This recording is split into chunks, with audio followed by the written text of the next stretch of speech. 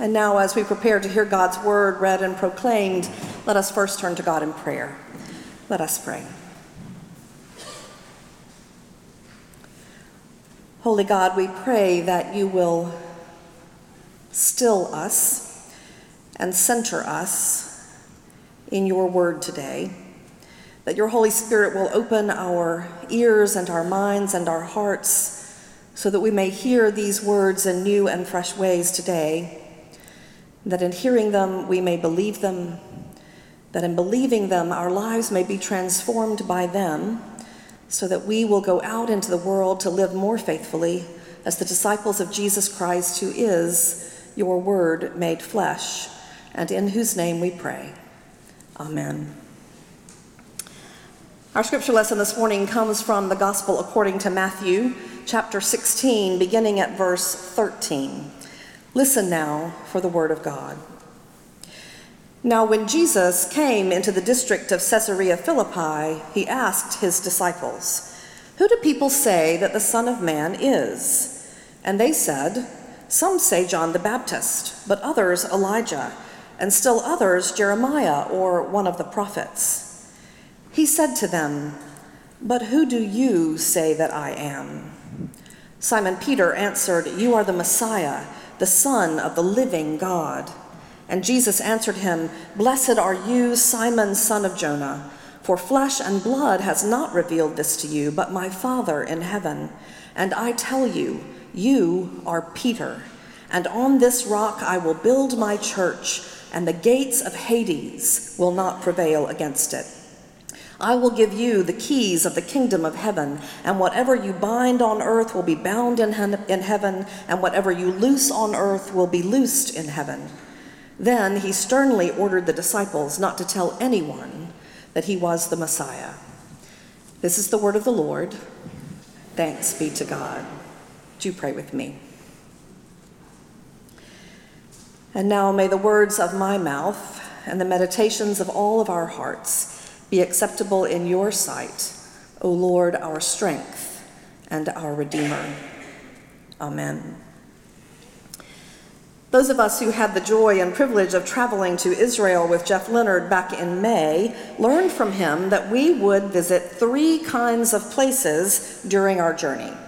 We would visit places that were like a place mentioned in the Bible. We would visit places that were near the places mentioned in Scripture, and we would, more rarely, visit places that the scholars and biblical archaeologists agree are the place a particular story occurred. When we visited a place now known as Banias, we learned that scholars and archaeologists agree it is the very place known in the Scripture as Caesarea Philippi, the place where our story this morning occurs.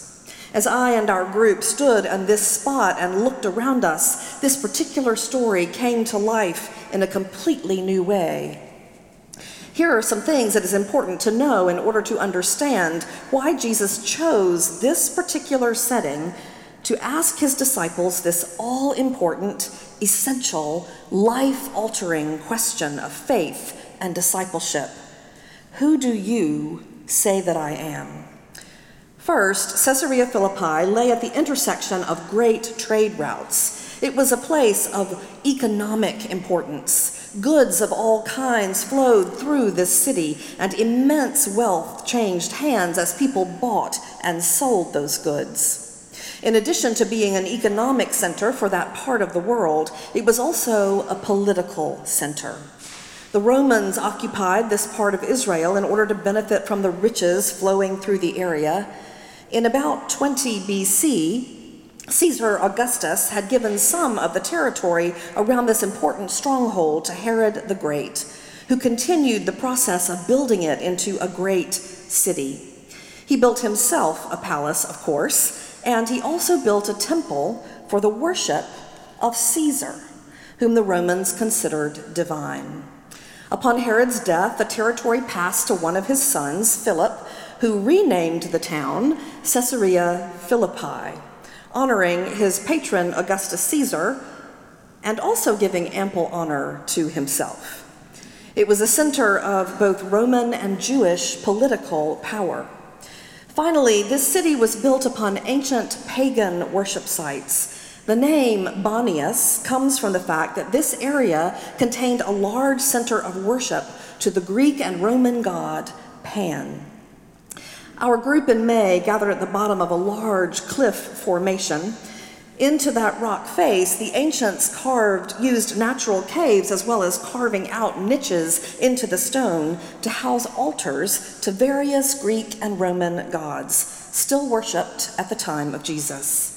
There was the grotto housing the altar for the worship of the god Pan, but there were also temples to Zeus, Nemesis, temples to the dancing goats of all things, and the great temple for the worship of Augustus Caesar.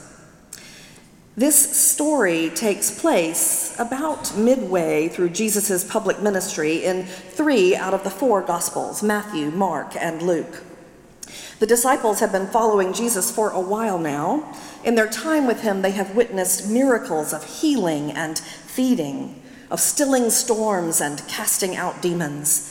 They heard his teaching and preaching and saw the crowds of people following him growing larger all the time, crowds that were hungry for his healing, his teaching, longing simply to be in his presence. Soon, Jesus would turn his face toward Jerusalem and the cross. So at this pivotal moment in Jesus' ministry, he brings his disciples to this particular place, knowing that this location holds symbols of all of the idols that compete for the allegiance of the human heart and mind and spirit, economic wealth and prosperity, political power and prestige, and the worship of other gods. And standing in the literal shadow of those looming cliffs, filled with altars to these other gods and the palaces of political power, Jesus first asks his disciples, "Who do the people say that the Son of Man is?" Now that's a fairly safe and innocuous question. It is not a personal question, really. Who do the crowd say the Son of Man is? The disciples are all quick to jump in with the prevailing theories. Well, some say John the Baptist, others Elijah, and still others Jeremiah or one of the other prophets. But then Jesus, as he always does, goes to meddling. Who do you say that I am? He makes the question very personal.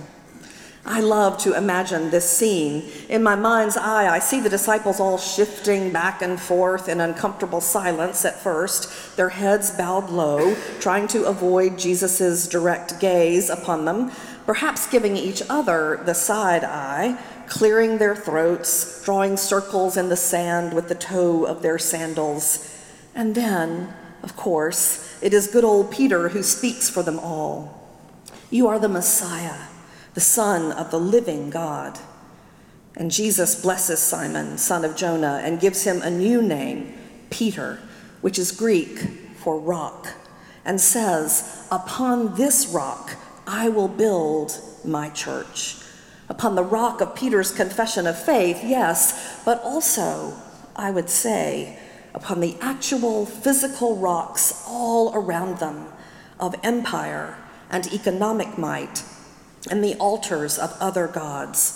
Upon all of it, Jesus will build his church, and the very gates of hell, he says, will not prevail against it.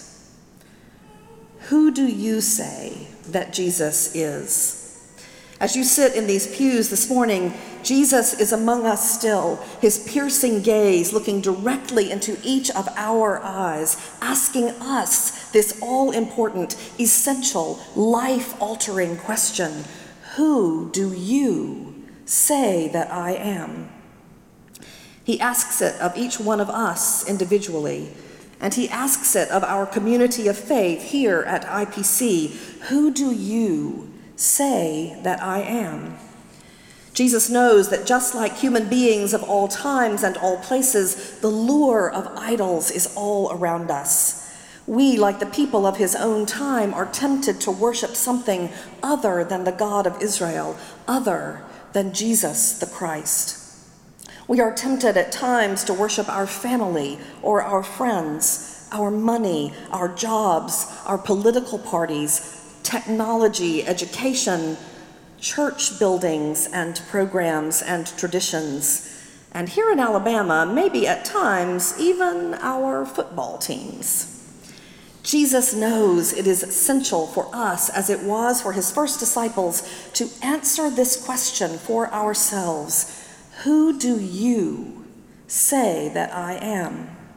And if we affirm, along with Peter, you are the Messiah, the Son of the living God, then the question changes a bit, I think, and he asks us, now, tell me what difference that makes in the way you live your life every day as an individual believer. What difference does it make for how you live as a community of faith, the body of Christ known as Independent Presbyterian Church, here in Birmingham, Alabama, and all across the globe? Barbara Brown Taylor tells the story of a woman leaving the church building after worship one morning, and as she exited the sanctuary, there was a man standing on the sidewalk, and she nearly bumped into him, and he was looking into the building, and she stepped around him, and he said to her, "Excuse me, what is it that you all believe in there?" The woman stopped suddenly to respond to his question, but she was not sure what to say. The man repeated his question, but when he saw that the woman was struggling to come up with a response, he replied, "Sorry, I didn't intend to bother you." And he walked on down the street and away from the church. The woman said it caused her to really think about that question. What is it that you all believe in there? Who do you say that I am? What difference does our answer make for the way in which we live individually and as a church? If we believe and affirm that Jesus is the Messiah, the Son of the living God, what difference does it make in how we live within our families, with our spouses, our children, our parents, our siblings? What difference does it make in how we live among our friends? What difference does it make in how we treat those we think are our enemies in some way? What difference does it make in how we treat those who differ from us politically, socially, theologically, culturally? If we believe that Jesus is the Messiah, the Son of the living God, what difference does that make when we receive a difficult diagnosis and a long, hard treatment lies ahead of us, and suddenly our mortality looms before us? What difference does it make when we sit at the bedside of someone we love more than our own life, who is close to death in a hospital room, or at home on hospice, or when that loved one actually dies and we are overcome with grief? What difference does it make when life gets most difficult, when we struggle with addiction of some kind, or depression, or anxiety? What difference does it make when our family is torn apart by divorce, when our children are struggling socially or academically, emotionally or spiritually, or when they are rebelling against all we have sought to teach them and all that we hold dear? What difference does it make in how we spend our time, our money, how we behave at work or at school, how we use our talents and resources when we proclaim that Jesus is Messiah, the Son of the living God? What difference does it make that Jesus is the Messiah, the Son of the living God, when we are struggling to forgive someone who has harmed us or harmed someone we love, or when we are the ones who need to be forgiven? What difference does it make in how we live together as a community of faith, in our fellowship with each other, in our desire to learn and grow in our faith through Bible study and small groups, in our service to our community and the world? What difference does it make in how we treat our beautiful planet, or how we respond to the violence around us? What difference does it make when we encounter people who are filled with a deep longing for a place where they feel they belong, a place where they know they are loved, valued, where they have dignity, and know beyond a shadow of a doubt that they are the beloved children of God, each one made in God's image.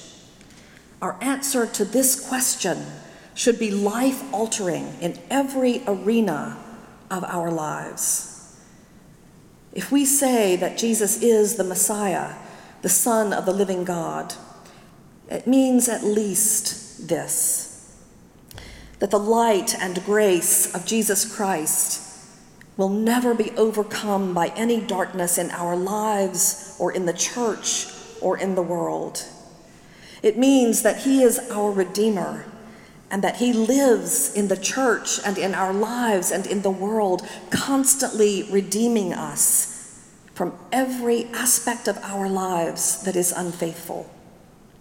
It means that evil and sin and death never have the last word in our lives, because in Christ, the last word is always resurrection to new life.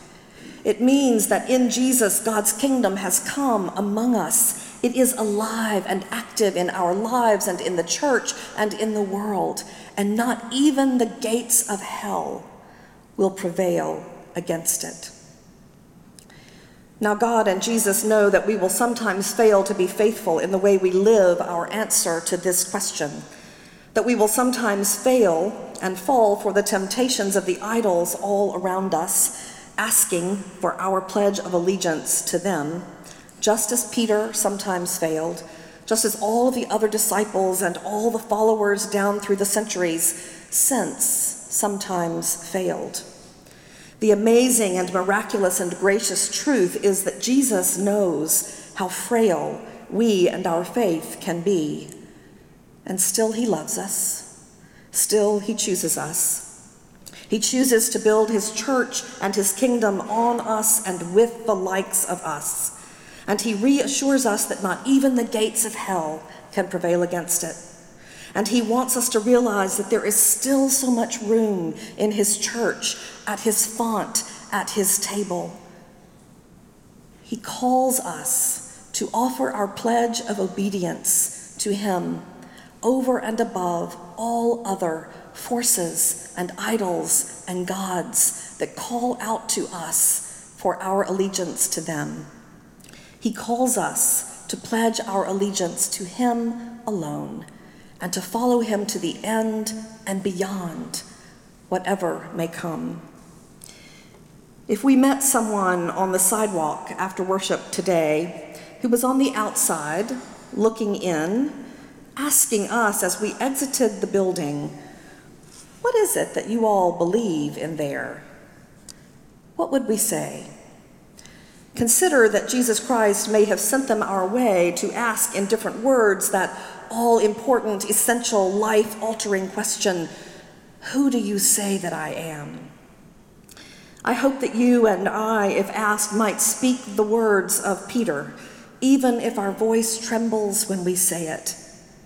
In this place, we believe that Jesus is the Messiah, the Son of the living God.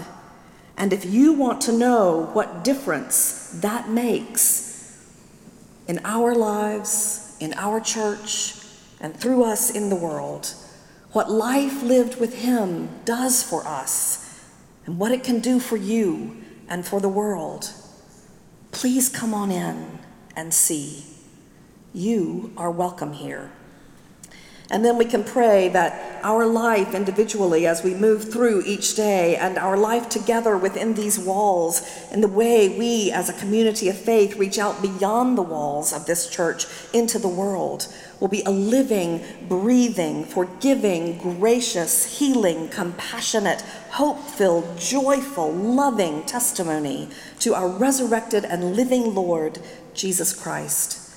This morning, he invites us to come to this table, to eat and drink and be filled with his love and his redemptive grace, to pledge our allegiance once again to him above all else, and then to go out into the world empowered to live as those who proclaim with our lips and with our lives that Jesus Christ is the Messiah, the Son of the living God, and that believing, we will then share this abundant life with the world. And maybe, just maybe, we can speak and live that truth in such a compelling way that others will want to come and see just what it is we believe in this place. And when they meet Jesus here, their lives, like ours, will never be the same. Who do you say that I am? Thanks be to God. Amen.